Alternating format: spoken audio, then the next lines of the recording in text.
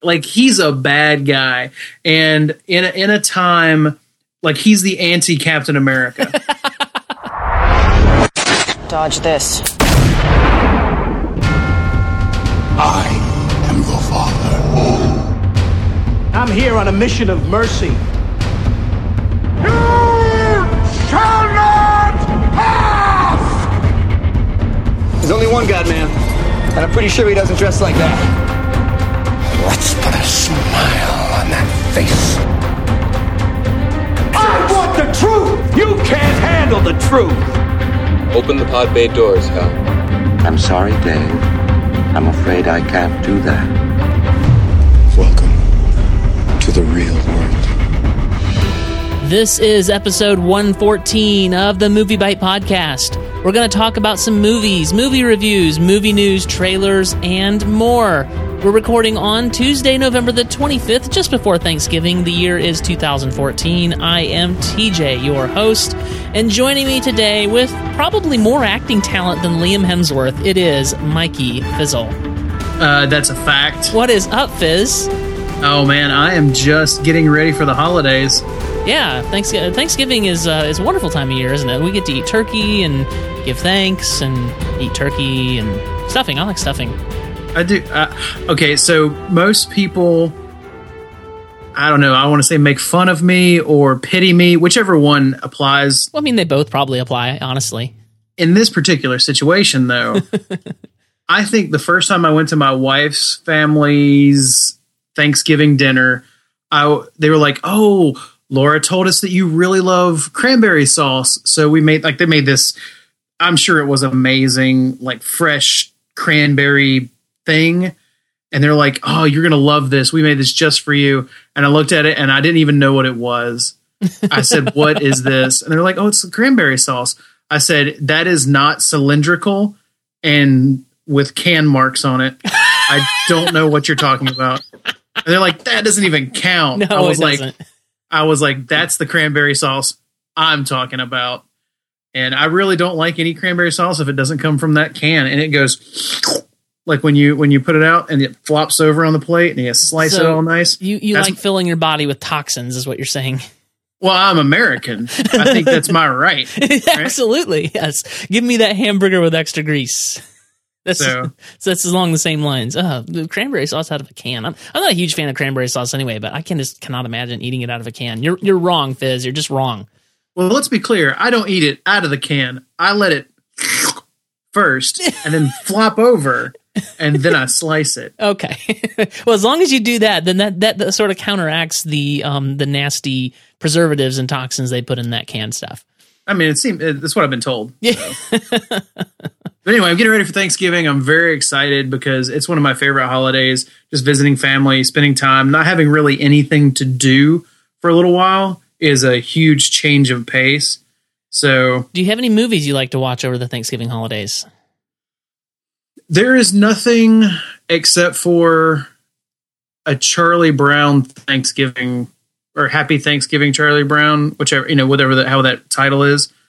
And I have been incredibly slack about doing that, but there's no particular one. Laura and I, or my wife and I, have gotten in the habit of watching a film over the Thanksgiving holiday, kind of like we started going to a movie on Christmas Day.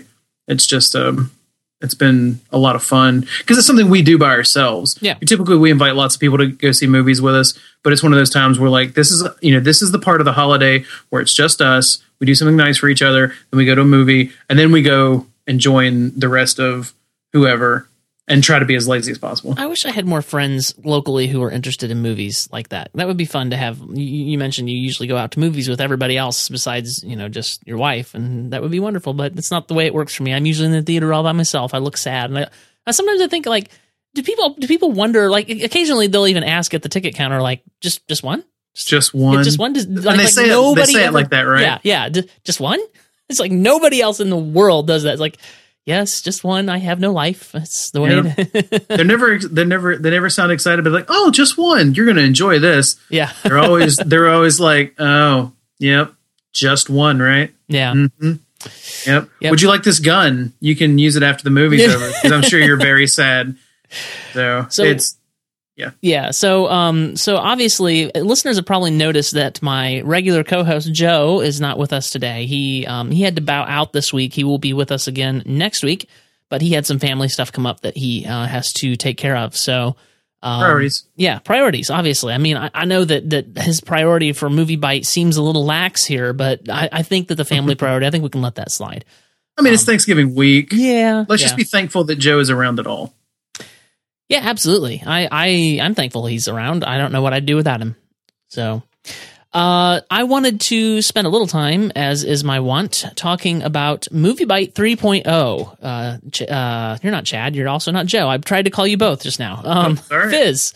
I want to spend a little time talking about MovieByte 3.0. And this subject is somewhat appropriate to have you on for anyway, because you were one of my vocal critics or outspoken critics of the previous design of MovieByte, were you not?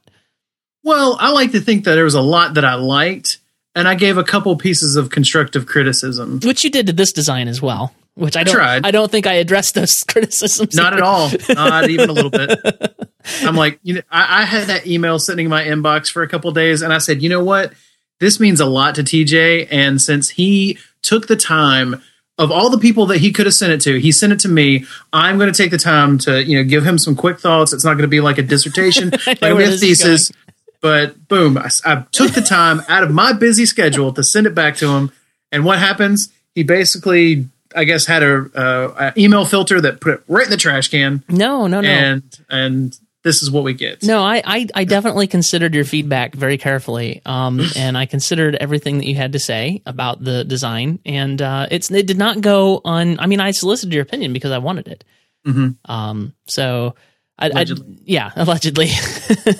So I rolled it out though. I did do some tweaks since the initial mock-up that you saw, obviously. But I did roll out the third design or the second redesign of the MovieByte website. Do you like it overall? I think the pseudo Comic Sans font is still probably my favorite.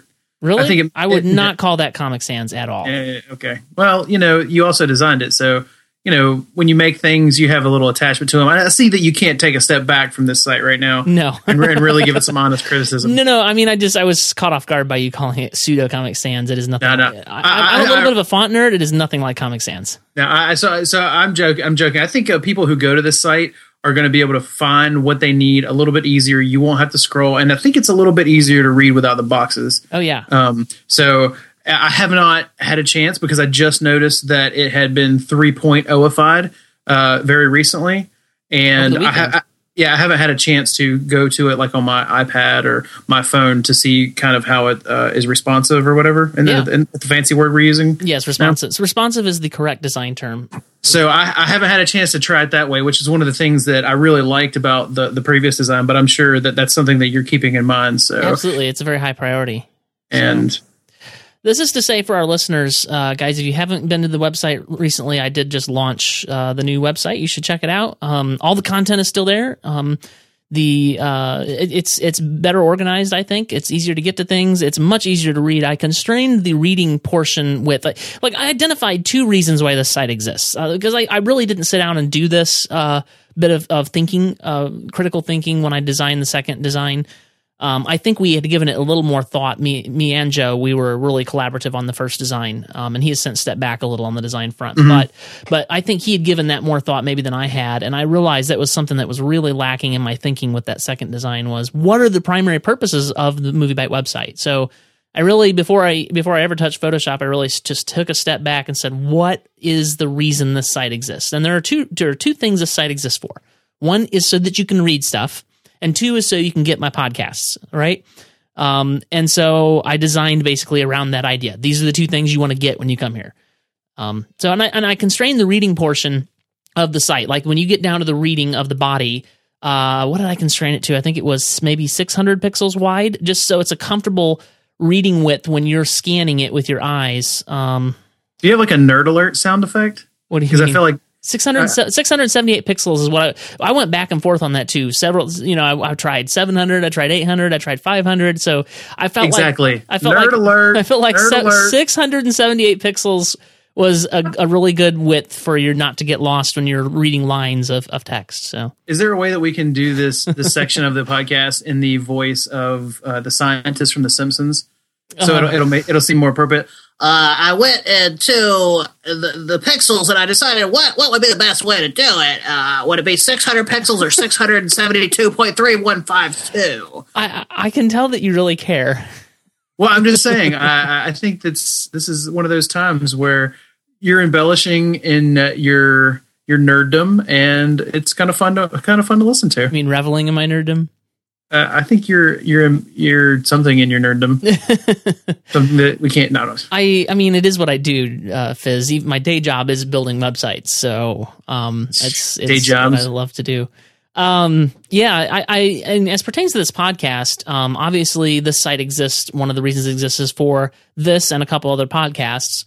And I redesigned the podcast page. When you get to an episode, I feel like things are laid out in a way that makes a little more sense. All the same controls are still available. You can still download the MP3. Of course, that's of primary importance. You can play it right there. You've got the show notes. You can see who was in the episode over on the left-hand side there. So I majorly redesigned. Have you been to your profile page? Oh, I haven't been there yet. I was looking at the I already found my favorite thing about the site. I'll tell you in a minute. Okay. I was checking out the... Actually, I guess your profile, because you don't write on MovieByte, doesn't look quite as full, but you still got you've got the block of episodes that you've been on, and you can view all those. So, people, I liked it before when it said colophony. Colophon? Yeah. Are you not familiar? This is a publishing term. Are you not familiar with it? No, I am not. I'm like Forrest Gump. I am not a smart man, TJ. Oh, come on. I don't believe that. I know what love is. You would not be on this podcast if you were not a smart man. Oh, well, I do like this because it has all the little blocks here underneath my picture. It does. Oh, I'm going to find somebody who writes real quick. I like how everyone's going along with this. This is like a choose your own adventure kind of thing. This has become an NPR show now. It is. This Listen as we navigate through the site. Let's see here. Dun, dun, dun, dun, dun. Where is Mr. Chad's posted stuff, right? Or Joe? Yeah. Joe writes things. I'm going to look at Joe's. Dun, dun, dun, dun. Show's hosted by Joe. Where's his? Oh, wow. Got all his reviews down there? Oh, man. Made it extremely useful. If I wanted to know things about Joe, I could find that. So for you fans of Joe, the MovieByte website redesign is for you. Yeah, absolutely. Let's see. What about Chad? If I was a fan of Chad. Chad, where is Chad? There he is. Oh, yeah. He was the co-host of this show for a very long time, so he has lots of episodes listed there. Oh, 1 star for Riddick. I'm going to have to go talk to Chad. Did he review Riddick? I probably would. I think I gave it maybe 2 or 2.5 stars. He gave it 1 star. Or which Riddick is this actually? It just says Riddick, so I'm assuming it's the 1, 2. That's the third one, right? Yeah, I guess this would be the third one. Yeah, I actually would have rated that much higher. Yeah, I mean, it's still, well, we're not really talking about Riddick right now. No, we're not. We should move on from this. This is very narcissistic. So anyway, the best part of your website is I just noticed, because I haven't had a chance to go to the website today, that you linked to one of my podcasts, which is now my favorite post. Yes, I did. When did I do that? That was this morning, wasn't it? Yes, it was. Yeah, it was the first thing this morning. Gosh. Yeah, I told you I liked it. I love this design now. Yeah, good. That's narcissism. Yes. It's all about you, man. So in summation, this is what we do, right? So in summation, if you haven't been to MovieByte website, you've only been downloading this through iTunes. Which is fine. It's perfectly legit, by the way. It's fine, but you should probably check it out. I mean, you're going to go to a lot of places on the internet anyway. Like we know you are. Yeah. You're going to check all these websites. Just stop on by MovieByte. Just check it out. Listen to Fizz. He's a good man. There's a lot of blood, sweat, and tears in this website. I mean, like all positive ones, not like sad ones. I enjoyed it, but it did take me months to get this thing done. So just pop along. TJ works hard. Just a little click. It's all right. So this is not really what people tune into this podcast for. So we're gonna transition here. Usually Joe is the king of our transitions. He finds some way to make it really, just flow and work, and then we have to point it out, and so it doesn't really work. But which is one of my favorite things. See what I did there? Yes, I've heard you do that. It's pretty fun. We're going to talk about a trailer that I don't think either of us care for, but I think your care for it is way lower than mine, because you probably would not even created a blip on your radar. But we're gonna talk about it. Let me play a clip from Disney's Cinderella. I want to tell you a secret that will see you through all the trials that life can offer. Have courage and be kind.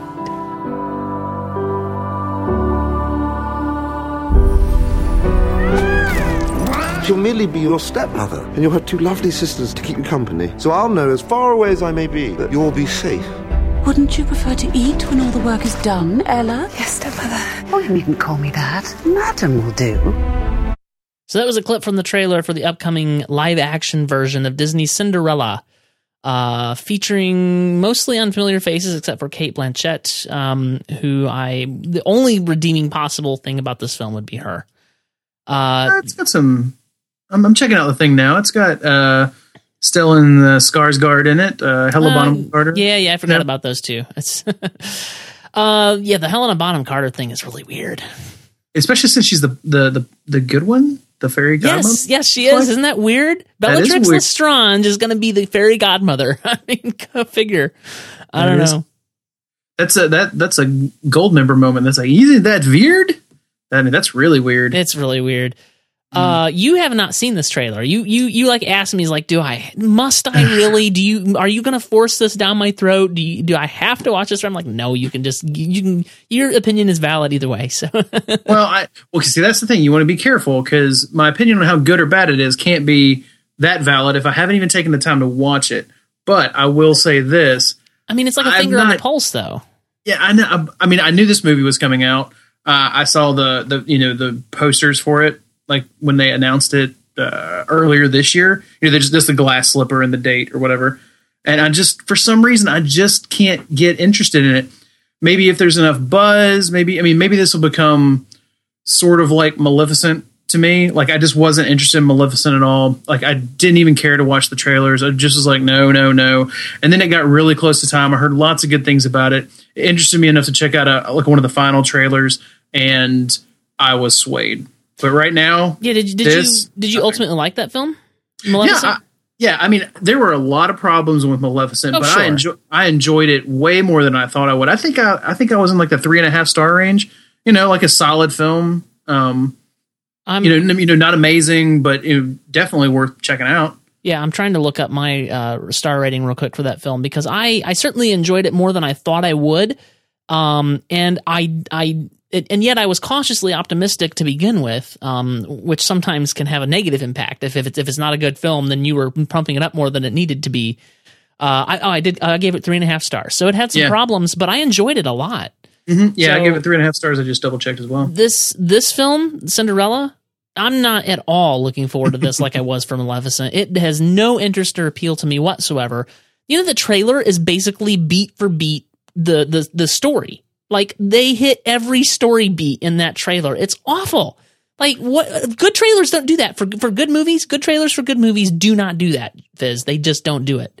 So you're saying that this reminds you of a trailer for one of those romantic comedy, or not romantic comedy, but the who's that guy? Nicholas Sparks movies, like where you basically get told the entire story in the trailer. Yes, and you're like, what? Even if I had any desire to go see a Nicholas Sparks movie, I've stretched to call it a movie. Like, you've just told me what's going to happen. Oh, he meets her. Oh, well, it's a Nicholas Sparks movie, but you already showed me he died. Maybe you showed me that because we knew someone was going to die.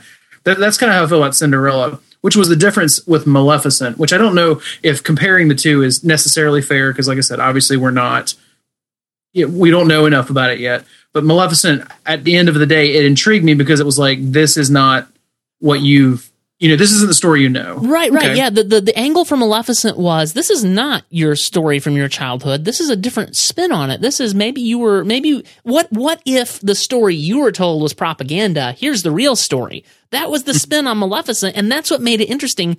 This trailer, and you got that from the very beginning with the Maleficent trailers and the promos and stuff that they kept putting out there. This film is basically, hey, here is every single story beat in Cinderella, plus a little bit that you didn't get before, but basically every single story beat. And so it's like there is no angle on this. This is just Cinderella. That's what it is. And you know what? I want to do this too, because I want to table it with the concept that, we're probably not the target audience, TJ. Of course not. Well, but I don't know that we were for Maleficent either.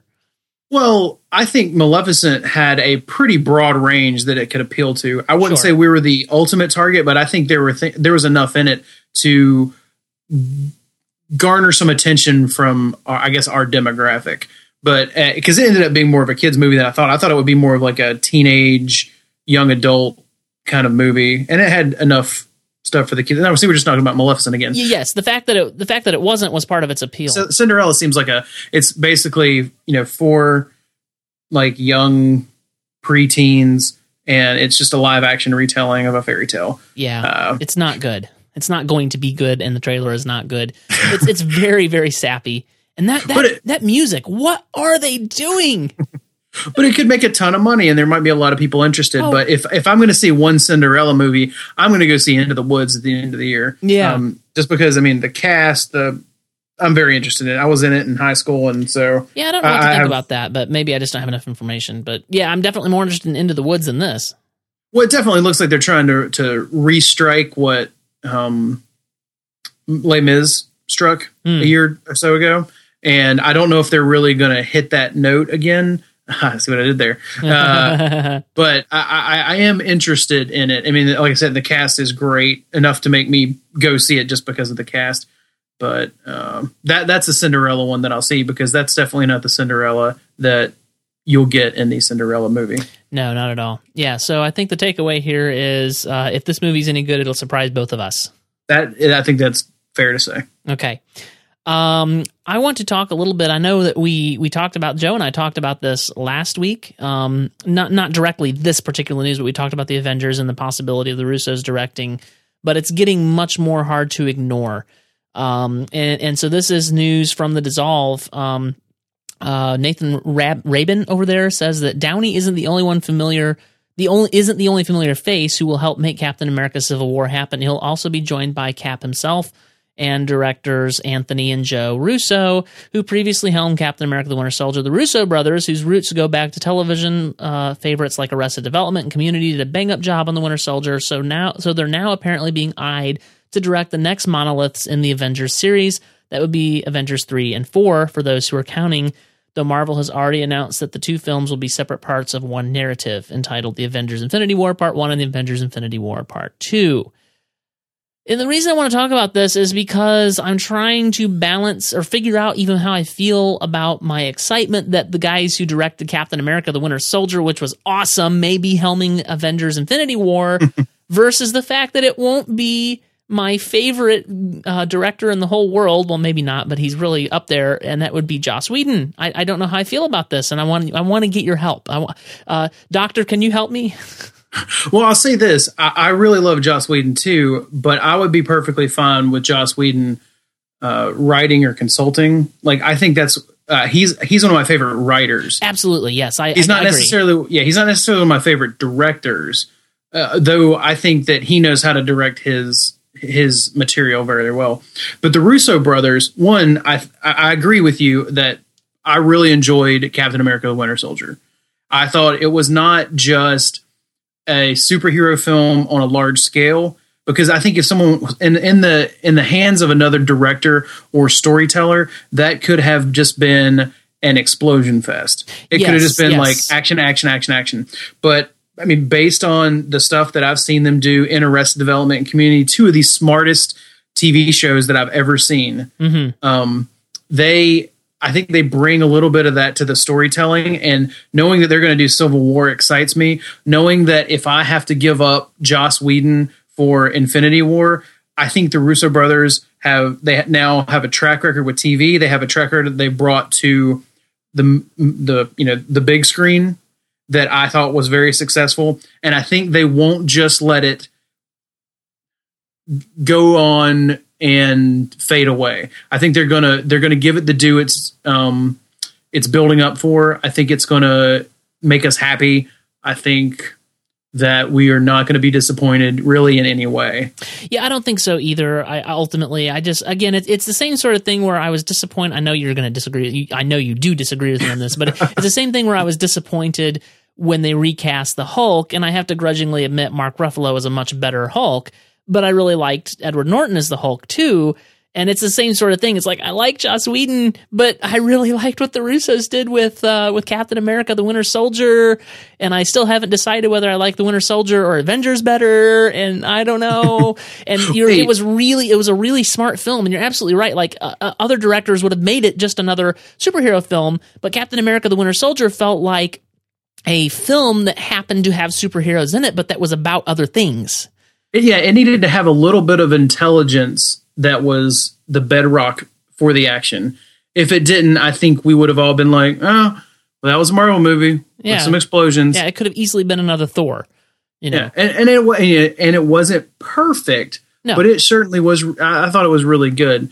And I think we may have glossed over the most important part of this conversation. So do you think that I think Edward Norton or Mark Ruffalo is a better Hulk? Ruffalo.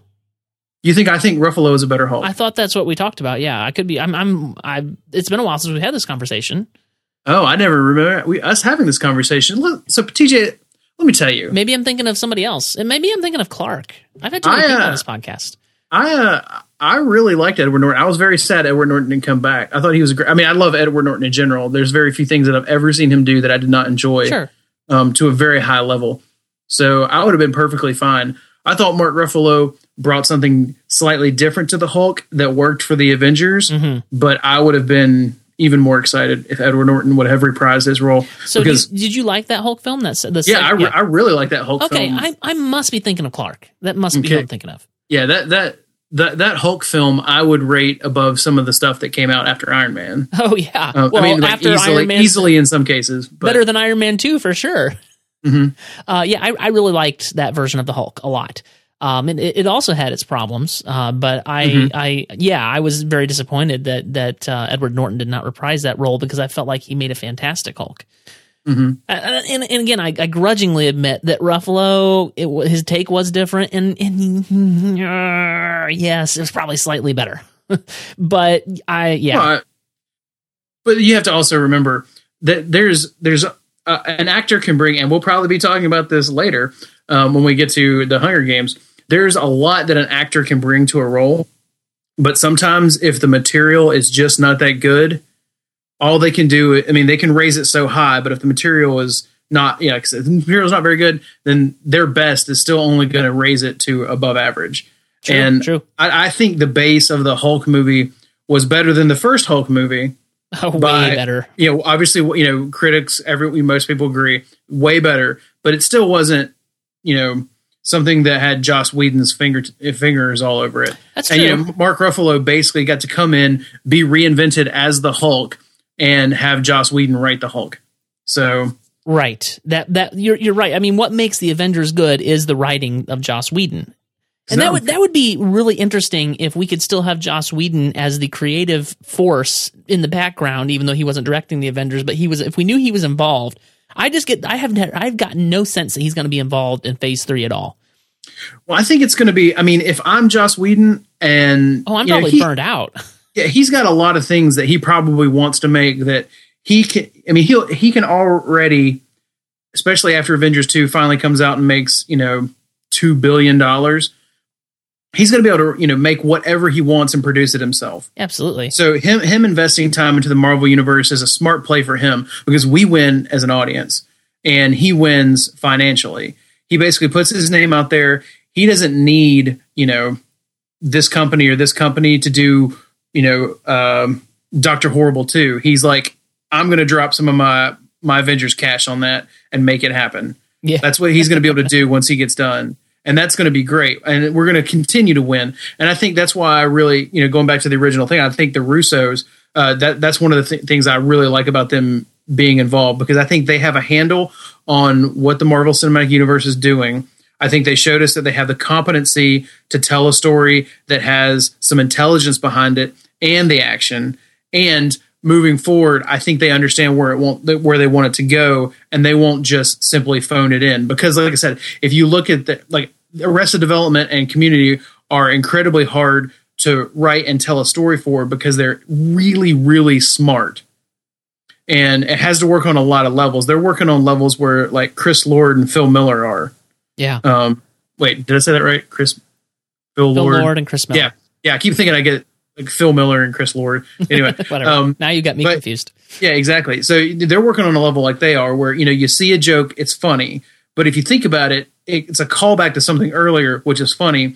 But if you take a step back from the entire film, they're actually commenting on something else, which makes it funny on a different level. Yeah. And so that's really intelligent storytelling, and that's really hard. And I think, the Russos have the ability to do that, and it's going to be okay. And I'll get to still see Dr. Horrible 2 and it would be fun. All kinds of other things from Joss Whedon that he's cooking up. So, yeah, it's bittersweet. It is bittersweet for sure.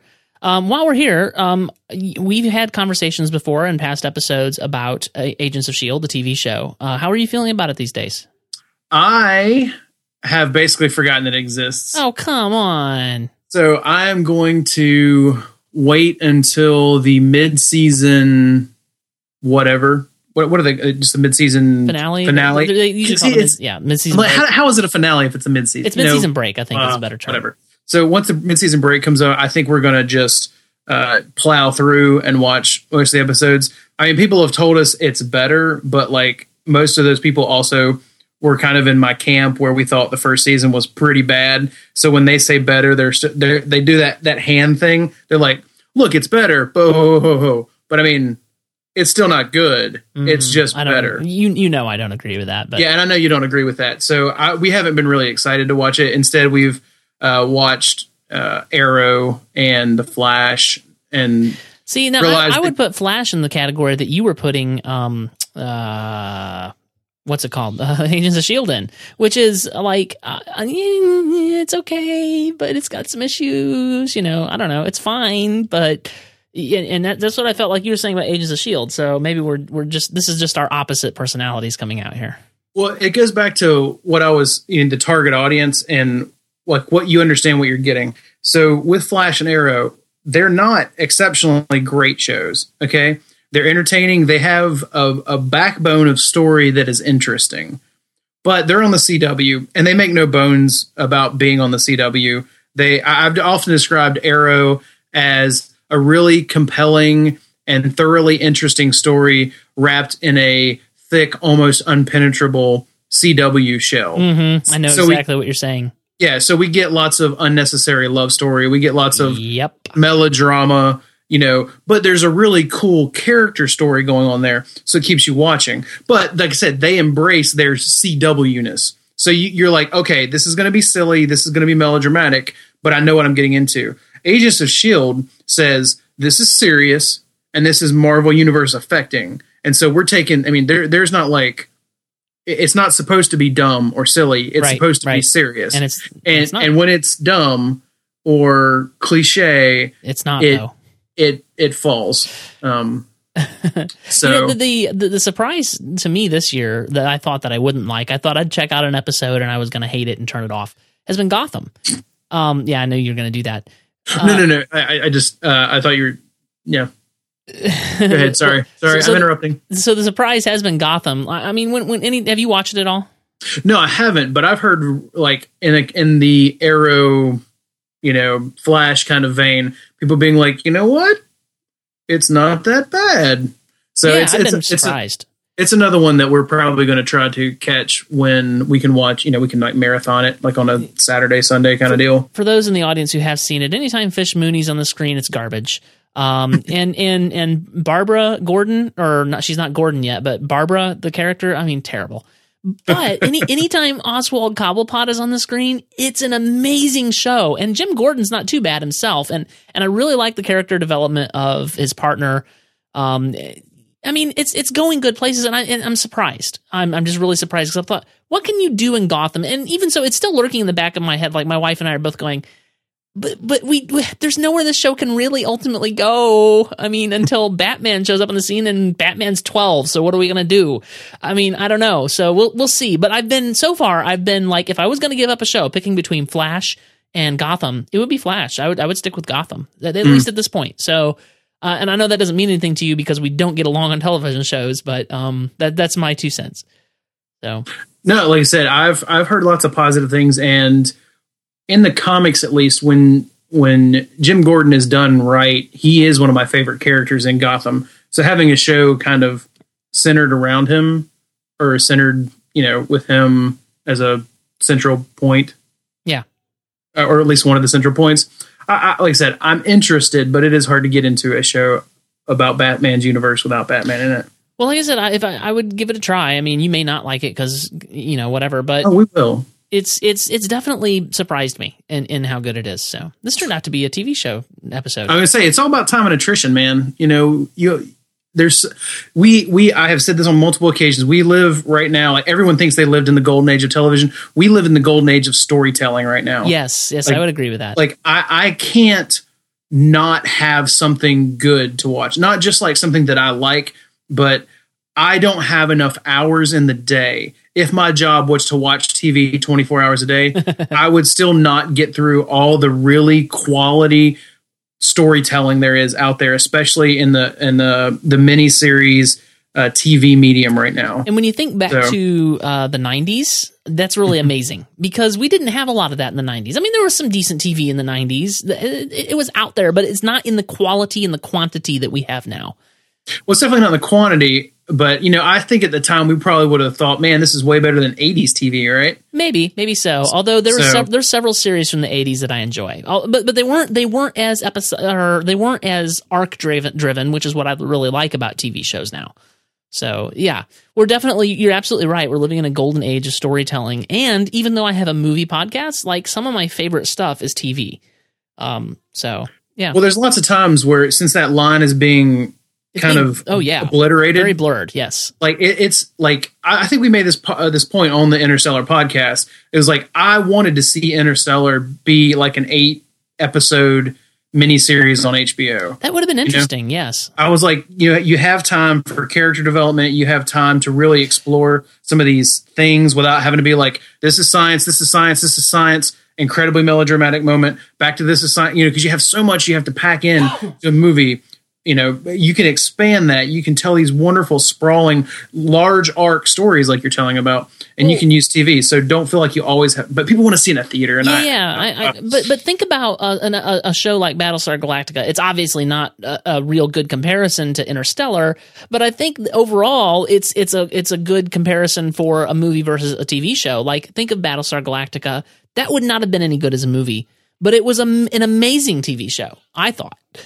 Yeah, it was great. I mean, that's the problem that I have with just saying it should have been a TV show is because it can also do what something like Battlestar Galactica did and go too long. Yeah, it did. They should have cut it off a season earlier and not had that stupid ending. They should have fired, more. Yeah. Well, okay. So what we're talking about is like this is what I've really liked British TV for a long time because they make exactly as many episodes as they want to make until they're done telling the story. Right. You don't have filler episodes on the whole. If it's a miniseries, it's a miniseries. It was like it's 5 episodes. That's all the story we had. We're done. That if there's a sequel, it's because they had another story to tell. Yeah. They're not trying to. And I think American TV is finally picking up on this because we have American Horror Story, which basically you go through a story arc and people say, how are you going to top that? And they're like, oh, well, we're just not bringing back any of these characters. We're telling a completely different story. Still American Horror Story, but different. They're doing that with True Detective. They're doing that, I guess they're keeping it going with Fargo to a certain degree. But these things that could be, you get a set of characters, you tell their story, and then you keep the same TV show, but you basically reinvent it. And you don't have to worry about the material getting stale. Yeah. So yeah, definitely. I mean, I think there's a balance to be had there. And one thing that I think is going to help that is the direction we're going with, for instance, like House of Cards on Netflix. Like we've got 12 episodes or whatever. I think it's 12 or 13 episodes that they do it in a season. And we know we have a story that sustains over this amount of time. Let's go do it. Now we have some more story we want to tell. Let's go do it. Like, I feel like it's maybe a little more towards American than British, but it's still on that same sort of thing. Like, there's no reason why we have to have filler episodes because they go and they do all the episodes and they put them all on Netflix. So I think that we may be hopefully having a shift in that as well. So we need to move on to our next topic. I want to reverse the order of these, Fizz. I meant to do it and I forgot. I want to talk about the Star Wars thing next. And this is that the Star Wars The Force Awakens, which I still think is a terrible name, the trailer will debut. It said originally in 9 select Regal theaters, but now the list has greatly expanded, the official list. In fact, let me just pull that up here. List of theaters. Here we go. Phoenix, Arizona, Los Angeles, Irvine, California, San Francisco, San Jose, Toronto, Canada, Vancouver, Canada, Denver, Washington, Miami, Atlanta, blah, blah. I'm going on down the list. There's a lot more I've here. been everywhere, man. I've been everywhere. Yeah. So, and the important thing to me is that it's coming to Franklin, the tennis in at the Carmike Thoroughbred 20.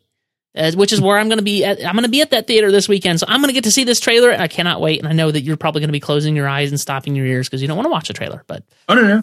I want to see what J.J. Abrams' vision looks like. I do too. I think we're going to get a really good taste. Probably, I don't think we're going to get a lot, but I think we're going to get a taste of what JJ Star Wars looks like. I have a feeling it's going to look a lot like Star Trek Into Darkness and Star Trek, the first one, but I mean, we'll see. Well, and so that's, when we talked about this, it's where I almost break my own rule, but I think I have fairly solid conditions because I have no concept of what a J.J. Abrams, well, not no concept, but it's something new. I want to at least taste it a little bit. Kind of like I was really interested in watching the first trailer for like Jurassic World. I kind of wanted to see what they were kind of thinking. I still haven't seen that yet. I saw it came out earlier, but I was so busy today I haven't seen it. Ugh.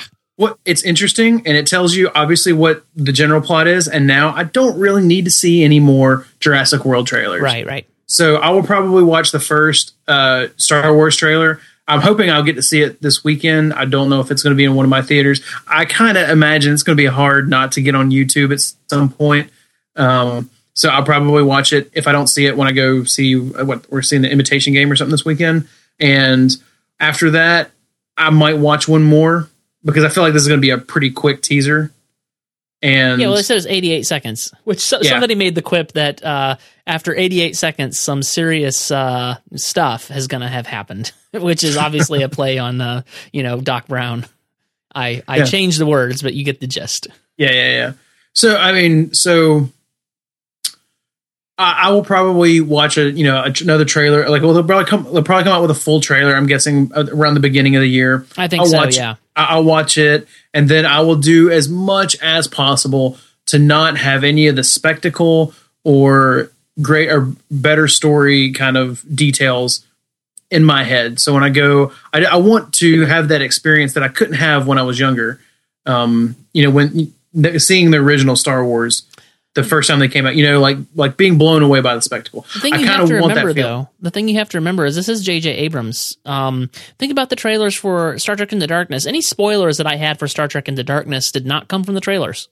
Mm-hmm. So I'm on that front. I wouldn't be too worried if I were you, but I'm not you. So I eat these things up. Like I can't help it. This is just I want to see these trailers. So well, I look at it this way. So it's Disney now. Okay, right? Yep, it is. So if Disney does with the Star Wars property what they've done with the Marvel properties, you get trailer 1, trailer 2, a 2-minute or 3-minute clip, the final trailer, and then you get like the final mean it this time trailer. The first 10 minutes of the movie. It's true, yeah.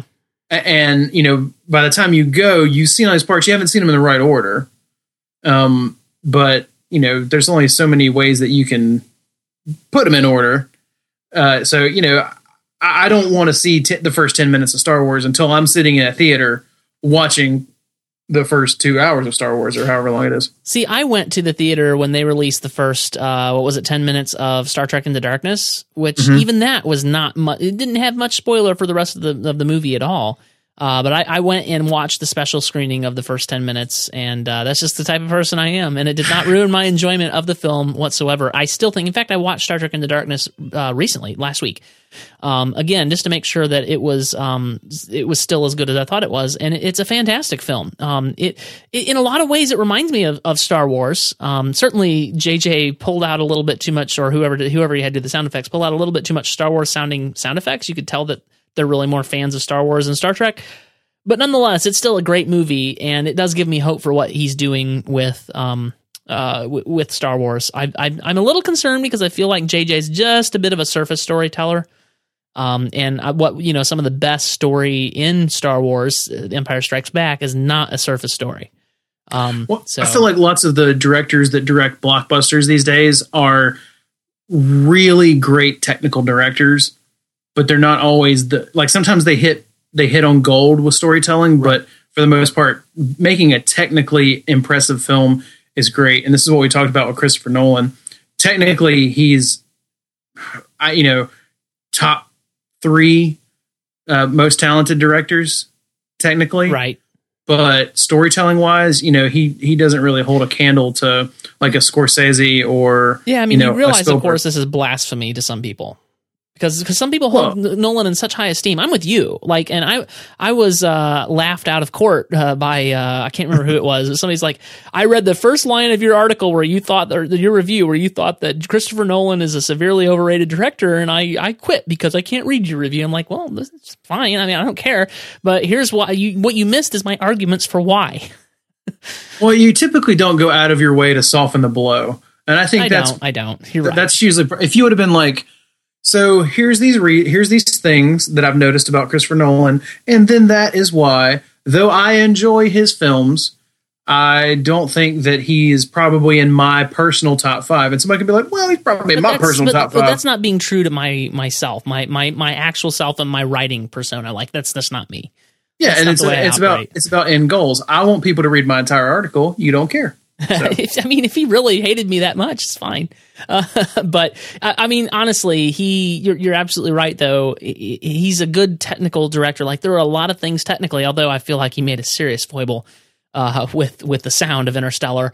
But he technically, usually he's really, really good. And he hit on gold with Batman Begins, and he did it again with The Dark Knight.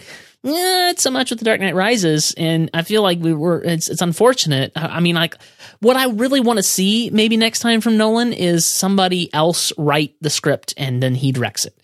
But it's a package deal now with him. Like, he writes and directs. No, I say he has gotten to not as much as Joss Whedon is obviously now, because like I said, Avengers like $1.5 billion, et cetera, et cetera. Yeah. But he can more or less produce his own stuff, sure. And him and his brother can write it. So why would you let somebody else in that creative process? What was that film's name with the spinning top? Come on, TJ. Why is your brain doing this to you? The guy from Inception? Inception, yes. Thank you. Inception. Inception was not a movie the studios were interested in making. He said, look, I'm making this film. You can either get on board or I'm going somewhere else. And so they let him make the film. That's essentially what happened with Inception. So you're right. He can do anything he wants, and that's the problem. It's kind of like it's not okay. Don't get me wrong. It is not nearly on the scale of a Peter Jackson, but that's the same type of thing. Like Peter Jackson can do what he wants, and that's Peter Jackson's problem. And that's the same thing is becoming true of Nolan. So, well, like I said, I think that can be said of a lot of directors, and that's why I mentioned Nolan, because I find J.J. Abrams is often like that. Despite his best efforts, sometimes there's really technically impressive things done by J.J. Abrams, but sometimes the storytelling doesn't suck me in like I feel like it should. Yeah. Into Darkness, of course, really raised the bar from what I expected from him based on Star Trek. So I'm hopeful. So that's Star Wars. This next bit of business is related to our review of The Hunger Games Mockingjay Part 1, and that is that a Thai cinema has pulled Mockingjay on account of the three-finger salute. Ariana Backley of Entertainment Weekly, I have no idea how to say that. I'm so bad with names. Why do I even try? Had tickets to see The Hunger Games Mockingjay Part 1 in Thailand? You might see a Woody Allen film instead. Apex, a Thai cinema chain, was scheduled to begin showing the Hunger Games movie Thursday, but decided to pull the film from two of its theaters and replace it with Allen's Magic in the Moonlight. The decision comes on the heels of a government event where 5 students were detained after flashing T-shirts with protest messages and giving the 3-finger salute. The same salute Katniss gives in the Hunger Games to represent her district, and the salute Thai protesters took from the film to symbolize their objection to the coup. Did they really not see the irony here? Are they that blind? Well, I mean,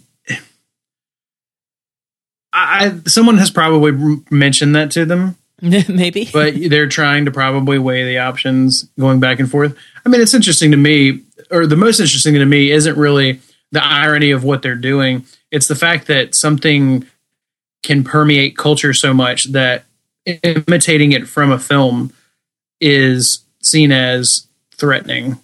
Yeah, isn't that crazy? I think that's pretty impressive, and I think it speaks volumes about the power of movies. So sure, absolutely.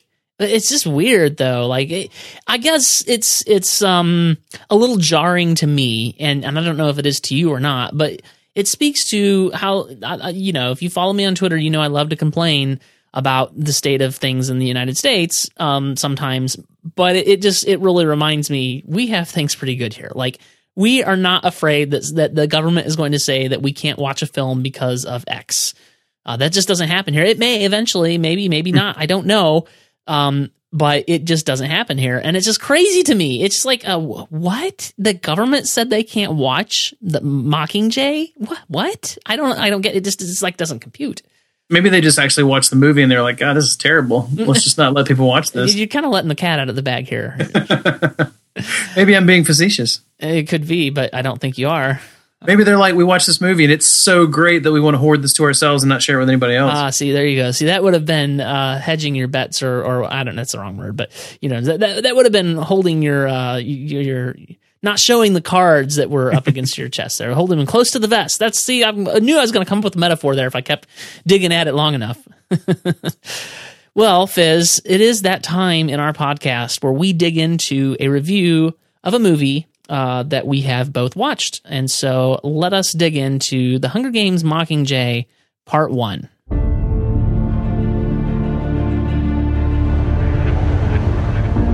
I never wanted any of this. I never wanted to be in the games. I just wanted to save my sister and keep PETA alive. Miss Everdeen, it's the things we love most that destroy us.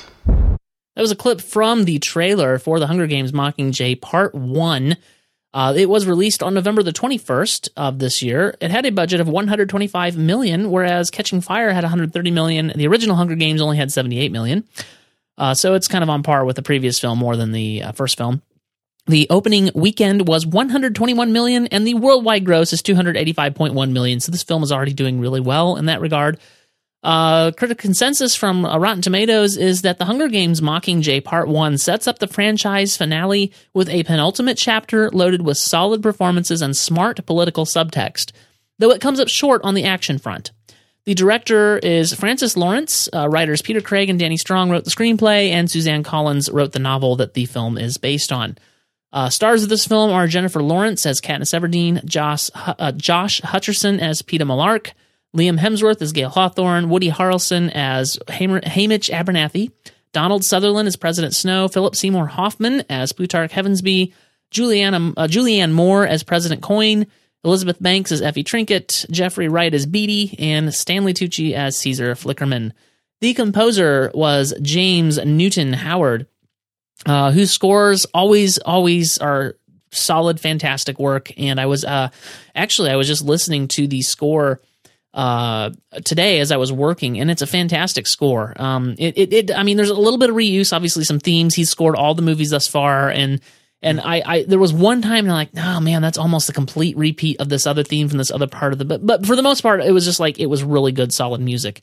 As I was listening to the soundtrack earlier today, I mean, it just flows very well. Each track sort of flows into the next. It feels like a solid work in and of itself. It's very good standalone. It doesn't jump around a lot. So I was very impressed. Even though I like James Newton Howard, I was extremely impressed with this particular soundtrack. So I know you don't really pay attention to soundtracks, so I don't know if you have anything to add here.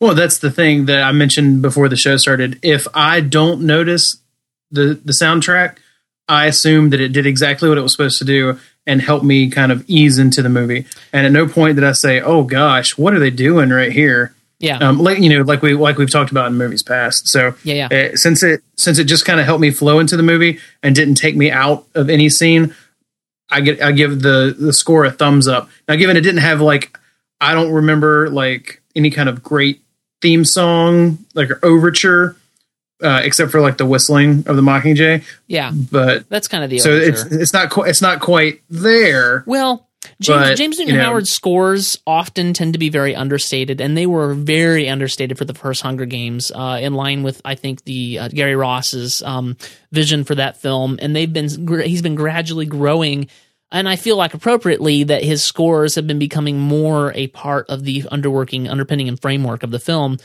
But even so, still understated, and understated is usually a good thing. You don't want the music to be swelling and pompous when it doesn't need to be. I feel like, I know I've mentioned this before to many people's chagrin, probably lost subscribers over it, but John Williams, sometimes his scores can get a little pompous for my taste, and I really like the understatement of James Newton Howard's scores. So this is another one that he did a fantastic job on.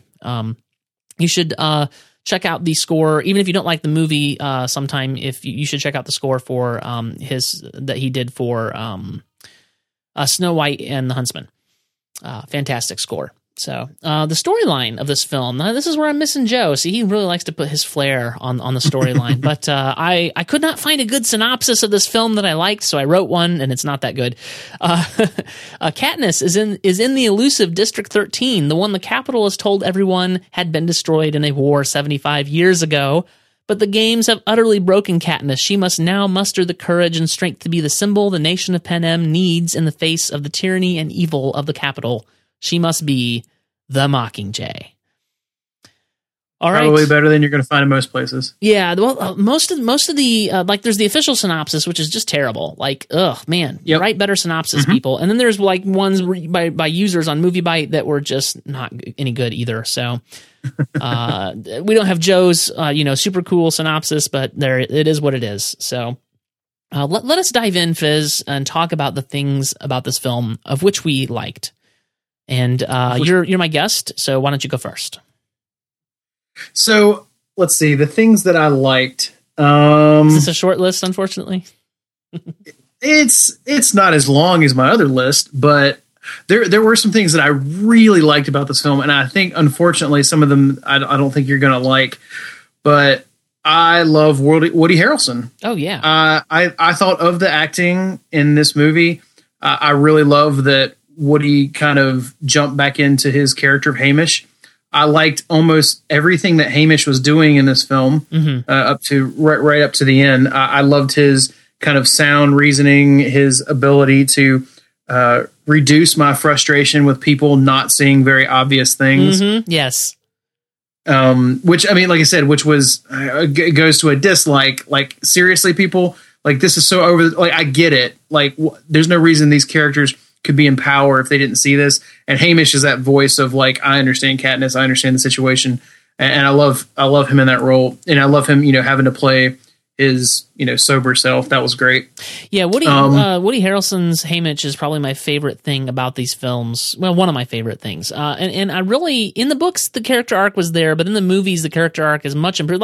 Most things that are not the same as the book are actually improved, and Hamish's character is greatly improved. I think at first I was a little put off because he is not at all the way he's described in the book. He's not a kind of a fat slob.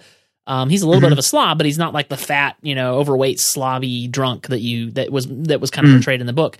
And he's really got a really great character arc here. He think about the role that he has to play. He was a winner of the Hunger Games, and that was many years ago. And every year, a tribute from District 12 is chosen that he has to mentor, and every year he has to mentor that tribute and watch that tribute die. Think about what that would do to somebody. And that's how you get the Woody Harrelson or the Hamish that we have at the beginning of the Hunger Games, the first film, and you watch him on this character arc begin to let his guard down and to love and Katniss in a father-like way. And then Woody Harrelson just does a really fantastic job with that. I've been super impressed with his work on this role for sure. I'm totally on board with all that stuff. I want to second what you just said. Excellent. Because that's kind of where I was going. Let's see. Like I said, most of my likes, I feel like, are going to be me kind of picking these little pieces. Because unfortunately for me, even though there's some things that I really liked, I don't think this movie was the sum of its parts, which is unfortunate because there were some really good things. Do you feel like, just kind of as a head, like a front runner here, do you feel like that may change when you get the second part of the film? Well, that was going to be one of my closing thoughts. Like I'm going to give a rating at the end of this podcast, okay, for this movie. Right. And I want to give it the asterisk that I completely reserve the right to change my star rating of this film once I see the second part. Yes. And I hope I do. Spoilers. But I think with two-parters, especially like this, I wish they would come out a little closer together. I wish we could have. Yes. Because we got Harry Potter like in December and then like in June, didn't we? Something like that. I think so. Like it was shorter than a year, if I remember right. Yeah, I don't want a year between these two stories, especially since this is the story that I was left with, because I don't really feel like we advanced the story a whole lot. Yeah, and unfortunately, in this case for you, it doesn't feel that good to me. Harry Potter and the Deathly Hallows Part 1 was better than the second part. Frankly, it was fantastic, and for you, that's not the case here. Well, you're talking about Harry Potter and the Extended Camping Trip. That's the one you really like a lot. The really long walk in the woods. Okay. I really thought the character development and all that. I just really felt like it was very fantastic. Yes. Yeah. Well, that's the thing. I thought it was long and there wasn't a lot of action, but I never lost interest in the first Deathly Hallows movie. Mm-hmm. So that was something that was impressive to me. But and back to the Mockingjay Part 1. Yes. Something that I like about President Snow is that I don't like to throw around this word, but he's evil. Oh, okay? Yeah. Like he's a bad guy, and in a time like he's the anti-Captain America. Like right now, I think we're getting out of the anti-hero phase that we've been in for a decade. Mm-hmm. The bad guy who does good things, so you can't ever decide whether you love him or you hate him. And there is a lot to appealing about that, but I love the fact that Captain America is catching on, because I think people are just in a place where they really want to see someone who is honestly doing good.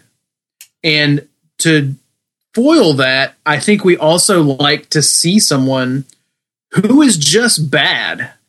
And we don't get like the sympathetic President Snow. We don't get like he got beat as a child and now he has to kill people to keep things together. Like he just, he doesn't ever give any of these speeches that you really believe about the greater good. He's just like, I want to be in charge. He's not a conflicted villain. Yeah. And I really like that, because not only is that his character, but Donald Sutherland kind of disturbs me. Oh man, he knocks it out of the park. How he slides into that role. Yeah. So I really like that too. Something that I don't think we may be on the same page for is that I still really enjoy Josh Hutcherson in this movie. Weren't we at odds on this last time? Well, I was going to say, I think we were kind of a little bit at odds, but like I was kind of on the same page, because I did not enjoy him in the first Hunger Games movie. Mm-hmm. I felt like he was very out of place, but I think he kind of came into his own in the last movie. And in this movie, he was given very little to work with. I mean, we see very little of PETA in this film. Yep. And he goes on a character arc in 2-minute clips. And I think that is impressive. So when we get him, I'm trying to figure out how to do this without, spoiling a whole lot for right now, but he's on screen, he's giving this address, and then he comes on later. And like I said, this is, we're not getting phone calls of PETA. We're not getting his side of the story, but we're getting his entire story through these little 2-minute things. And we only get 3 or 4 of them. And so by the time he's done, we know exactly what's been happening to him, what's been happening with the other tributes that the Capitol has control of. And then at the end, we also see kind of the ultimate end game for what the Capitol's been using PETA for. Right. So I think I did that in a way that didn't spoil anything. Yeah, I think so. And I get where you're coming from for sure. I mean, because like I said, I won't say that now. But like I said, I was really impressed with what he did with what little he was given. Because the vast majority of this movie is staring at Jennifer Lawrence's face while she kind of has like a glossy look that could have been pared down to a quarter of the time of her just walking around with that dumb look on her face. So with that, we got a lot more from PETA with a lot less screen time, and that was impressive to me. So I really like that, despite some of my reservations about Josh being someone I didn't really care for in the first Hunger Games movie. Yeah.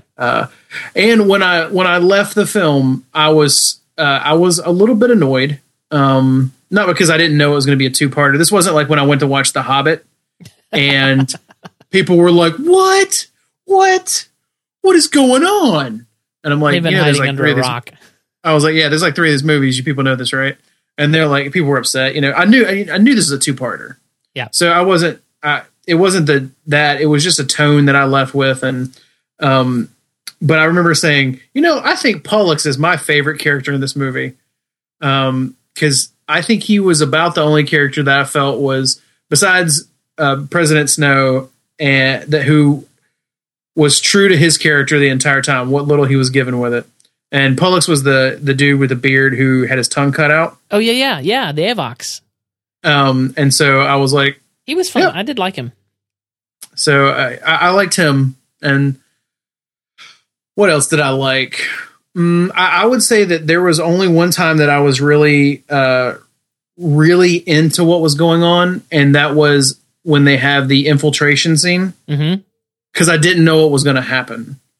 But now I think the problem with that scene, even though I was kind of, I was really engaged with it, is knowing the outcome. I don't think a second viewing will make it as good as it was the first time. Yeah, you've never read the books, have you? I have not. Okay, yeah, that's interesting. Now, lots of people have told me that they have greatly improved on things that they did not like, and not many people I know like the third book at all. So that's a positive. Yeah. I would say that I feel like Suzanne Collins didn't know how to bring the series in for landing. She didn't probably really have an idea of where she was going after the first book became a success, maybe, is kind of what it feels like to me. I don't know how accurate that is, but that's what it feels like to me. And yes, I would say that I believe this film has improved on the first segment of the book, or the first half of the book. Good. I would definitely say that. So yeah, I'm really hopeful that they can improve my biggest complaint, which is toward the end of this book of the book. We'll see. I won't spoil it for you since you haven't seen it, but I'm under the impression that you really were taken with this movie, TJ. So what were some of the things that you loved about this movie? The performances. It's all about the performances here. Jennifer Lawrence, there's a reason why she's been winning awards. There's a reason why that she won an Oscar and was nominated for one again. Like, she nails the performance of Katniss, both in terms of what she was like, in the book, and how you would expect her to be after everything that's happened to her. Like, she nails this role. I really just, there's not, I don't know what else to say. She nailed it, I thought. and you didn't think so, but I thought she did. No, I don't think she did a bad job. I think without Jennifer Lawrence, that this series is the Divergent series. It's fairly uninteresting, and they don't have a lead actress who really, truly carries it. Yeah. And this is what I was talking about earlier, when I think the script is incredibly lacking, and the actress or actor does as much with it as possible. And I think Jennifer Lawrence did as much with it as possible, but like, this is like my in-between, like, thematically, I loved lots of the things that they were going for, and I saw what they were going for.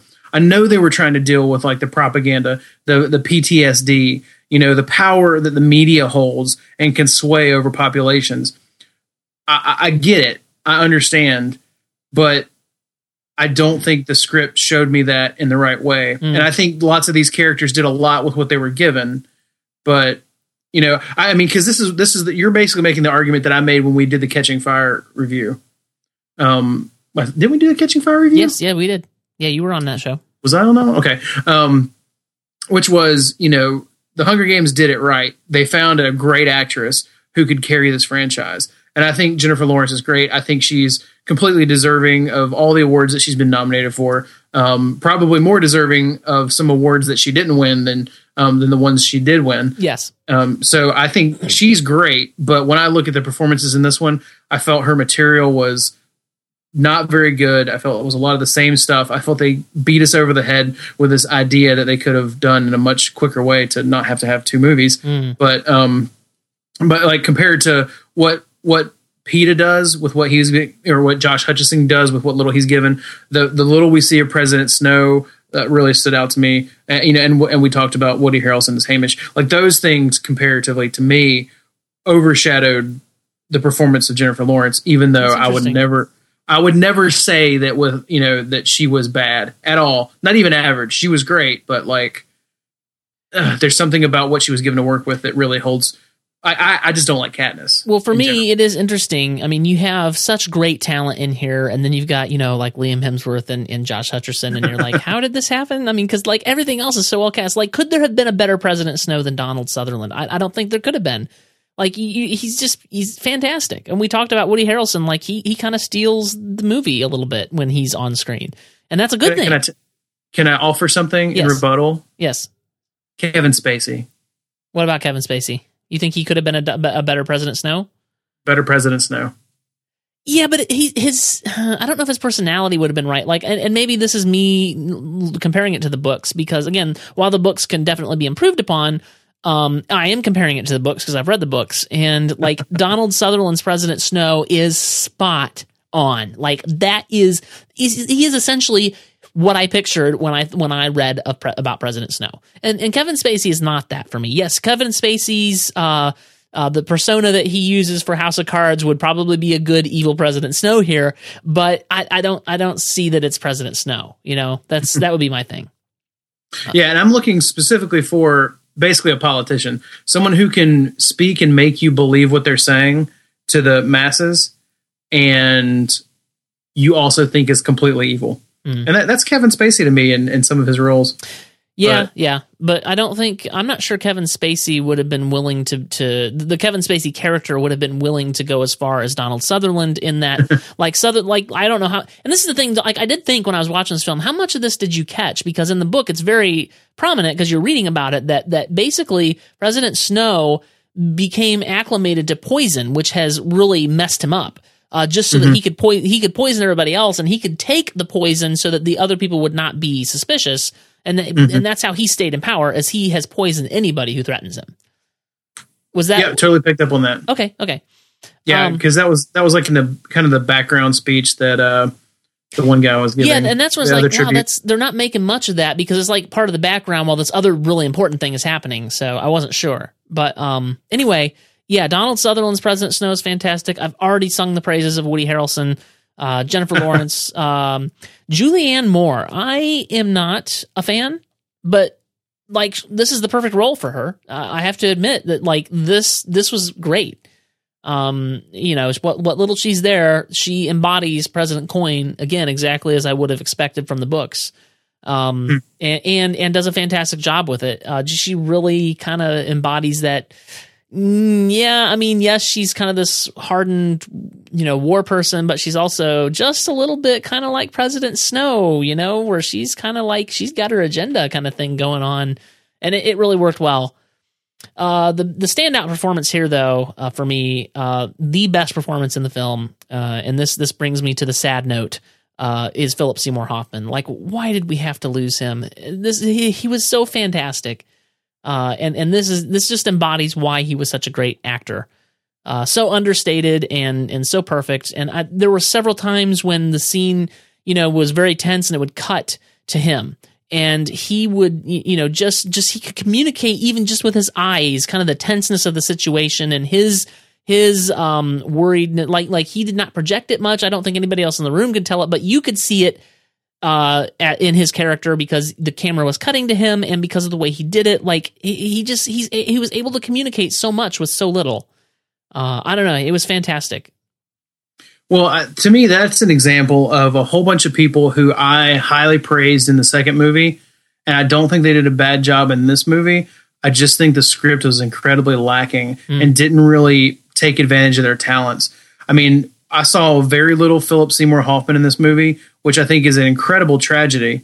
Julianne Moore, who I actually like in most of the things that I see her in, and in general, I'm a pretty big fan. I thought that there wasn't really a lot there. I think in Catching Fire, I pointed out how Elizabeth Banks' Effie was probably one of my favorite things. Yeah. And I thought that they gave her really only like kind of token things for her to work with in this. And it was completely like, I didn't get nearly enough Stanley Tucci in this film. Yeah, no. When I did, it wasn't the same. Stanley Tucci. Mm-hmm. Yeah. So there were so many. There's a reason things for that, but I mean that's part of my dislikes as well. But yeah, you're right. I didn't have this on my dislikes list, but it would kind of go there. Effie Trinket was definitely underused. That's from the book. Like they just decided not to write more of her in. She's has a token presence in the book as well. She's not really a part of the story anymore, which is unfortunate because we really began to love her in the previous film. And in the book, for that matter, the previous book, and it's unfortunate that she just sort of got dropped on the cutting room floor, so to speak, and she just sort of dropped in. Yeah, not only that, but they brought in Natalie Dormer, Cressida, to play Cressida, and I really felt like I was like, why did you bring this person in to play this character if you're only going to give her one line? She's basically like the Scotty of this movie, like what. What do you want to say, Katniss? What do you want to say? Hey, Katniss, what do you want to say? What do you want to say, Katniss? What do you want to say? Yeah. What do you want to say, Kat? I'm like, oh my gosh. Like, Natalie Dormer can actually act. She's in some fairly popular things. Yeah. She's done a lot of noteworthy things. And you basically have her in there to have half a shaved head and to say the same line over and over and over again. Which is, goes back to like, I don't understand how all these people can be real living human beings. And Hamish is the only person who's like, if we actually talk to her like a human being, we can get more out of her. Well, so that's like, maybe I don't know how news works. Maybe that's what they really say in the newsroom. No, that's why I don't watch the news. No, but see, that's the thing. That's why it becomes on like you've got this person who has acting cred and you give them nothing. Yeah, that's the problem. I feel like the script is over and over. And then you give people lots of screen time like Liam Hemsworth, who maybe you cast in the Hunger Games originally because you were like, well, Chris is really popular. Maybe his little brother is going to be the next big thing. He'll be in this movie. And then he doesn't become the really next big thing. And you're like, well, we have a whole bunch of other A-listers. We're okay. Yeah. It's and the thing is, like, I know from the books at least that Cressida does not have any more of a role than what she has now. Like, Natalie Dormer has nothing else to do here, and maybe they'll change that in the next film. But I'm like going, there's nothing else for her to do. This role is very small. So I don't know. We'll see how that goes. But for me, Philip Seymour Hoffman was fantastic. James Newton Howard's score, I've already talked about that. Really fantastic. I continue to be impressed by Francis Lawrence's good cinematography, and this is in opposition to Gary Ross's bad cinematography from the first Hunger Games. He continues to have a terrific eye for what you, the audience, should be seeing, how you should be seeing it, from where you should be seeing it. Like some of the shots that he got in the reveal to Katniss of what President Snow had done to District 12 were just fantastic. And horrifying, of course. It was really a gut-wrenching scene that he captured so well. And it really brought out the horror of what Katniss was seeing. And in fact, that track that we were listening to before the show started, I believe it's called District 12 Ruins, like coupled with that music, which is very understated and very, well, here, you know what? I have the sound hooked up. Let me play this real quick. So, this is the track District 12 Ruins when Katniss is seeing that the ruins of District 12, and it's just it's gut wrenching what had happened. You kind of you get in the headspace with Katniss of why, and you understand like why Philip Seymour Hoffman's character Plutarch knew that showing her this was the way to motivate her. And it's a haunting score and haunting cinematography. It's really good. So, yeah, that was really good for me. I continue to like the political messages of this film. I know, and again, I know that this is a film where both sides of the aisle, if you will, think it's saying what they want it to say, and that's fine, whatever. But I you've got this tyrannical capital who limits anybody's self-determination, even the people that live in the capital. They don't. Do you think they have self-determination? Do you think they're free to do whatever they want? They're not. Nobody in this society is free. They've suppressed the free market and free trade, and that's not a good thing. You had the whole inequality issue with governmentally enforced hierarchy of inequality and class warfare. I mean, it's a big theme in this film. The commentary on how the media works and the media propaganda. I continue to be impressed with all those themes. And in general, I've already mentioned that like this film improves on the book in every way. While I don't know ultimately if it was a good idea to split this film into two, I do think that for me, it allowed for better pacing. It's like kind of the one complaint I have with Catching Fire is it was well paced in the first half of the film, and then it kind of got fast. And maybe we'll still get that. Like maybe part 2 will be a very fast paced film, but part 1, I really liked the pacing of this film. I know for a lot of people, and it sounds like maybe for you that was an issue, but for me, I really loved spending time with these characters, spending time with Katniss. And just letting things kind of be and not really feeling the need to punch things up with a lot of action. There was some action and it was good, but I really enjoyed the pacing of this film. So yeah, I definitely don't want to overstate like there needing to be more action, because I don't ever think that you need action just because you need action. I think it's we want good stories, not right. Not to be manipulated.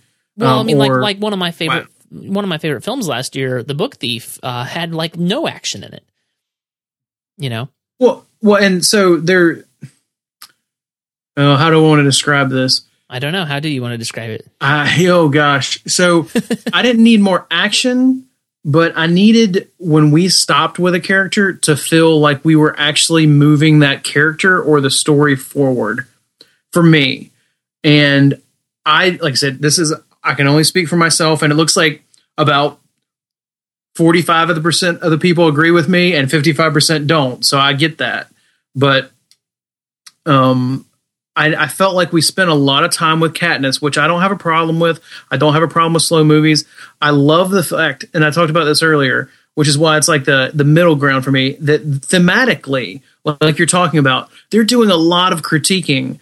And I love them jumping out to take on that mantle, to take that challenge. I just don't feel like they ever really advance it.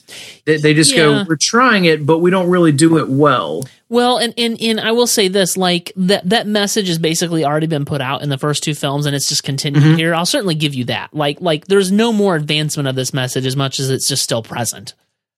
Well, so lots of the reviews that I've read about this really, and of the people who really liked it, they're like, oh, this finally deals with like post-traumatic stress syndrome. This is the one that really deals with the aftermath of having to like kill people. And that's really intense. And it really focuses on that. I'm like, well, we got that in the last one. Sure. Like, she had post-traumatic stress I was like, in the first one, she was breaking down. Yeah, in the second one, and I totally thought that was something that we don't often get, especially from movies that have a backbone of violence. And I could see it going further this time with having to deal with what does life look like outside of this life that you've almost had to craft for yourself for the past year or 2 years, however long the story is technically going on. But I felt like it was a lot of Katniss being a bipolar, unlikable character. Like I just don't like Katniss. She's whimsical. I don't understand how she breaks into these triumphant speeches. I was incredibly frustrated because I thought their chance to really talk about the almost anti-violence or the withdrawals or the horrors of war or the horrors of violence, especially on young people, when they have this scene where they say, or when Hamish comes in and goes, what's your favorite parts about what Katniss does? That's a perfect impression, by the way. Yeah. And so that they, they're like, oh, when she does this, when she sings this song, when she volunteers for her sister, and they're like, what do all these things have in common? And I'm like, they're not her fighting. And they're like, and they're like, oh, the obvious thing is they're not scripted. I was like, oh, I thought we already understood that scripting was bad. We're just now getting to the scripting issue. But we're still putting this in like she needs to go blow stuff up. Like every reason that I do like Katniss is her doing something selfless that has nothing to do with being a participant in the cycle of violence of the games. Yeah. And no one points that out. And I'm just like, how do we not notice this? So, they almost do it again, but then eventually they get her blowing stuff up again. But like her going in to the hospital, which I mean, isn't a spoiler. I think that's the time they could have had, but then they're like, they have Cressida following her around. What do you want to say, Katniss? What do you want to say? What do you want to say, Katniss? And I'm just like, man, they just missed a really great opportunity here. And all the stuff that I loved, they kind of squandered. And yeah, I mean, I do kind of agree with you. Obviously, I think this is a flaw with the source material as much as anything. Yeah, and that could be because see, not or coming out of Catching Fire, which I think I gave like 4.5 out of 5 stars. You were really positive about that film. I was impressed. It was probably closer to 4 than 4.5, but we've talked about how you don't allow 0.25, and you've got to draw the line somewhere, TJ. I respect that. But it was one of my favorite films last year. Yeah, it was good. It was up there. And not having read the source material, I expected them to really take that and go deeper. And this time I felt like they went that and they're like, we got to make 2 films because of money.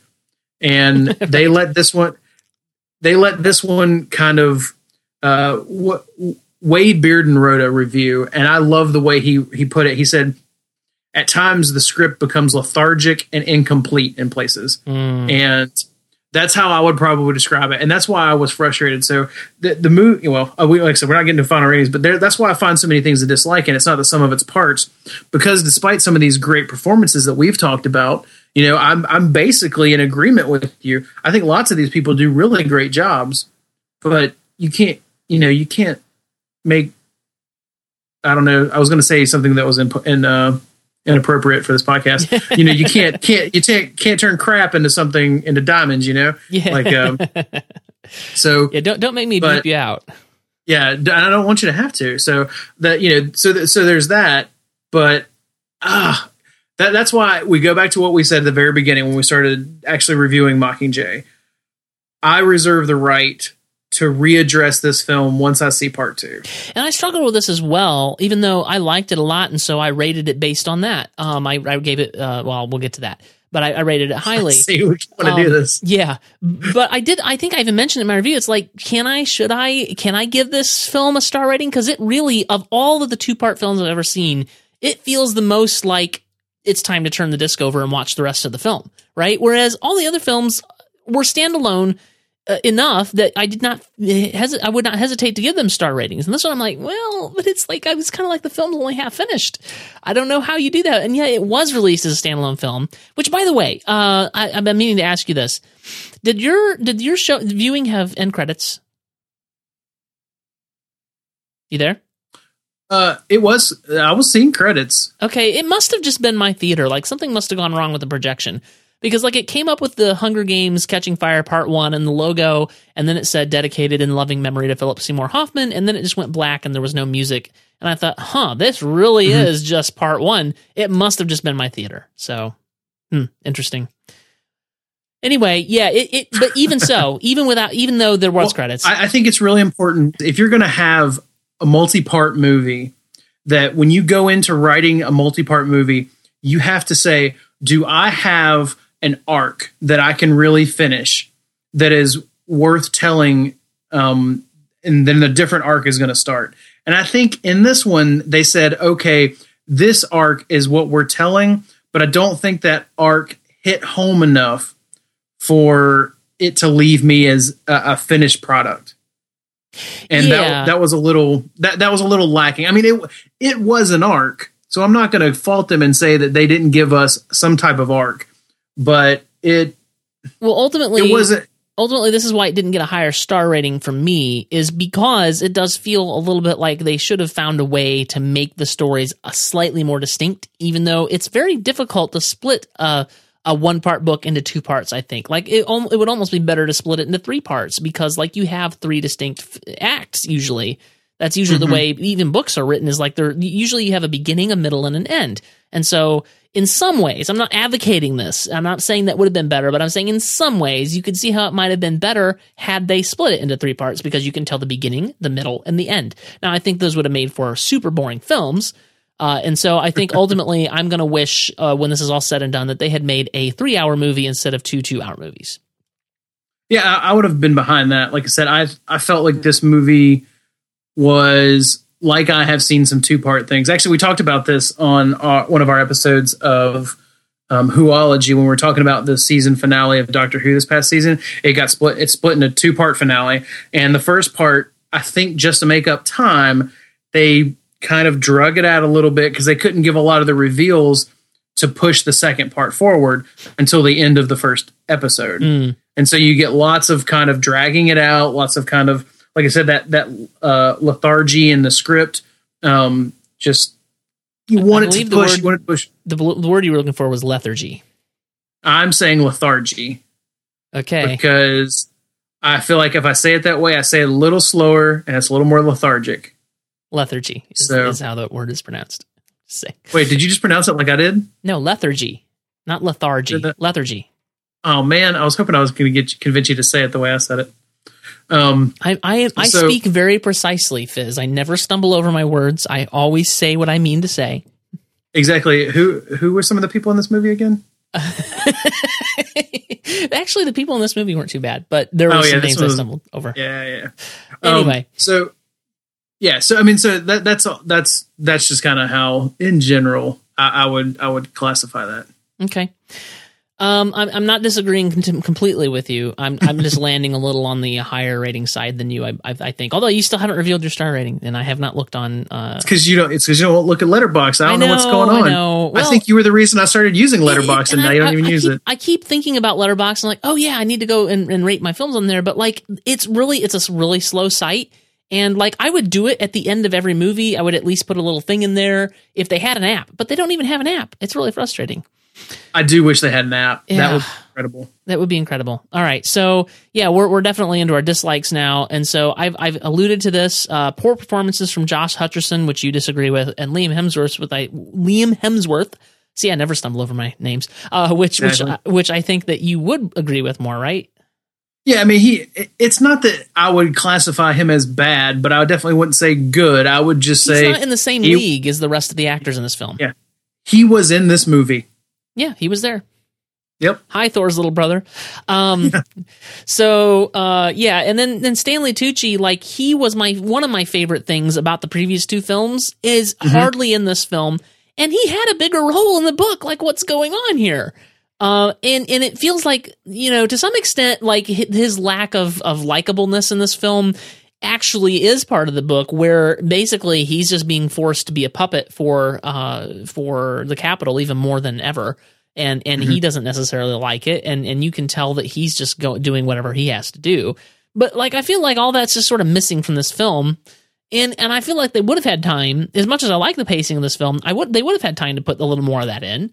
So I don't know. I like Stanley Tucci as an actor a lot. Like, he's the one thing I really liked about the Transformers. I know I use the word like and Transformers in the same sentence, and I'm sorry. Please forgive me. But like, he's the one thing that was really good in the Transformers. See, I can't even do it. He was the one thing I enjoyed in that other movie. It hurts. I can tell. It hurts. It really does. And like, anytime Stanley Tucci is there, I want more of Stanley Tucci. Give me more. That's what I want. And he's just very severely underused in this film. I feel like he could have been used to much greater effect. Yeah. I am a little tired of splitting these films up like this. It worked well for Harry Potter and the Deathly Hallows. It worked okay for the Twilight films. I know, and I'm sorry. I know most of you are not going to like the Twilight films. I thought I actually, of all the films and of all the books, I really like the last two movies and the last book a lot. But I probably shouldn't have split this film up into two. It's a little tiresome. So a little bit. I have one more dislike. But if you have more, I want to let you get some more words in. I think my last dislike, or most of my dislikes, I've kind of woven in. Yeah, you have. And I think the last dislike that I haven't mentioned is your last dislike. So okay. I am really sick of the love triangle stuff in these young adult genre books. Like, stop it already. Just stop. Just make it go away. I don't want to see it ever again. I hated it in Twilight. I hate it here. And I know it's not all that prominent like it is in Twilight, but it's still there. Like, just stop already. Just stop. Just, ugh. Well, and when you're writing or when you're creating young adult fiction, this is not something that you're going to get away from. So I know. What I would say as a counter isn't stop, but just do it better. Like there were times in this movie where I was like, okay, we're starting to define this love triangle, and maybe this will do it in a way that isn't frustrating anymore. You know, they're gonna finally say, okay, you know, she is in love with Gale, but she has a deep love for PETA, and it doesn't have to be romantic love. She can just care for him like a brother or something. So like, yeah, like we can have different loves, and this can be a mature thing. But then throughout the movie, they show that that's not the case, and once again, they make me not care about Katniss as a whimsical, bipolar, you know. Well, as regards the love interests, you're right. Katniss is extremely frustrating in that she doesn't recognize her own feelings, and you wish that she would. I'm not a girl. I don't know how this works, and I've only ever been in love with one person, my wife. So I don't know that I have the experience to say this, but I just feel like, come on, you either make a decision and tell the other guy to get lost. Like, I don't know. It's just not working for me. I love it. This is so your come on moment. You actually said come on. Yes, it is my come on moment. If this were real world theology, this would be our come on moment. Yeah, it's just like, really, seriously? And like, she wants to hold Gale right out here at arm's length and say, you're my friend, but you're not my friend. You know what I mean? And like, that's not good enough for him. So you just got to let it go. It's just frustrating. And then PETA, don't even get me started on PETA. He's like, he was compassionate with the bread thing, and that was like his only redeeming quality. Like, he's not that good for her either. No, this is like the classic romantic, 80s romantic thing. You have the nerdy, unattractive guy who's deeply in love with the main girl character, and who would probably, at the end of the day, the better choice, circumstances not warranted. But she tends to lean more towards, though can't fully commit to, good-looking dude who is sack of rocks, you know. Yeah. So it's not that I haven't seen this story before. It's just I'm tired of it and I'm done with it. Yeah, and it's the washing hand motion. Yeah, this is a weakness of the source material, and I do feel like the movies maybe have improved on it a little, but it's essentially what we got in the books, which is terrible. So that is not what I like about the Hunger Games at all. So, anywho, I suppose there are young adults, young ladies probably, and maybe guys too, who like the way it is. I don't know. I don't know anybody who does. Now, what's going to happen? I mean, even though I haven't read the books, I can go ahead and guess that love triangle is not enough, so it's going to become a love quadrilateral. She's going to have, some daddy abandonment issues. She's going to start feeling romantically attracted to Hamish. and that's going to get awkward, and Effie's there, and then there's a second love triangle. Okay. I don't want to know. Okay. I'm just joking. Well, I can tell you that's not what happens, but what? Spoilers. I think you knew that. I did. Okay. Well, I did not know that. I had a very strong inkling that was not the case. Yeah. All right. Well, let's bring this in for landing because, we've been going now for nearly 2 hours. So, you're welcome, audience. Yes. You're welcome. Something about having you on the podcast. It's just we're long-winded together, man. So let us talk about our final thoughts and our star rating. And again, as my guest, you get to put it out there first. So, okay. I would have led with I don't think it should have been 2 movies. I wanted to remind people that even though I did not really like the first Hunger Game movie, I really liked Catching Fire. I was really surprised by how much I liked that. Mm-hmm. But at the end of the day, I didn't really care for this film. And I think part of that is because the last couple movies I've watched, I have really enjoyed. I watched Gone Girl, Fury, Big Hero 6, all of which are in my top 10 of the year so far. Sure. And even though it's not my top 10, to a lesser extent, Interstellar, because we talked about before, technically beautiful film. Wait, you liked Interstellar better than this film? Oh yes, definitely. I hate you. We can't be friends. So, but this film felt, wait for it, unstellar. So, but I will say this: if you were vested in this franchise, then it's definitely worth seeing. I mean, because you stuck around this long, you should stick around even longer. And I want to make sure that I have that asterisk firmly in bold. You don't really italicize an asterisk, but in bold, large font asterisk that says I reserve the right to go back after the part 2 comes out and change my star rating for this film. And my star rating for this film, because if I understand correctly, the minimum star rating you can get for you should probably still see it in the theater is 2.5 stars. I give this film 2.5 stars, slightly leaning towards 3. Okay. Well, I'm sorry you didn't enjoy yourself, Fizz. Yeah, I was really bored when I left the theater. I mean, I did a real quick review on it. Me and my friend Marshall and my wife, we just kind of that. Yeah. And I mean, that's all we could think about. We were just like, I was really bored. It's like I said, and I know part of it's because I watched Gone Girl, Fury, Big Hero 6, and even in Interstellar, not an incredible movie, but I was like, wow, I'm engaged. Something's going on. And this one, I just lost interest about halfway through the movie. And they brought me back in at times. There was definitely some things we talked about, things we liked. So like I said, it's not a throwaway movie. It's not a bad movie. It's just, it did not meet my expectations, especially after how incredible Catching Fire is. Yeah. Is still. Well, I respect your opinion. You're allowed to have a wrong opinion. I thought the film was pretty fantastic. I initially gave the first film 4 out of 5 stars, The Hunger Games, the original film. And to some extent, after I saw Catching Fire, I wanted to retroactively downgrade it, but I know that's not fair. And so I did give Catching Fire 4.5 out of 5 stars. So trending upwards.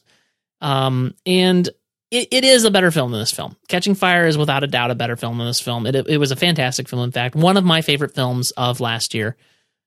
In this film, it did fail to meet some expectations, and I think it's partly because they unnecessarily split it into 2 movies instead of making a longer single movie. I think that probably would have been better.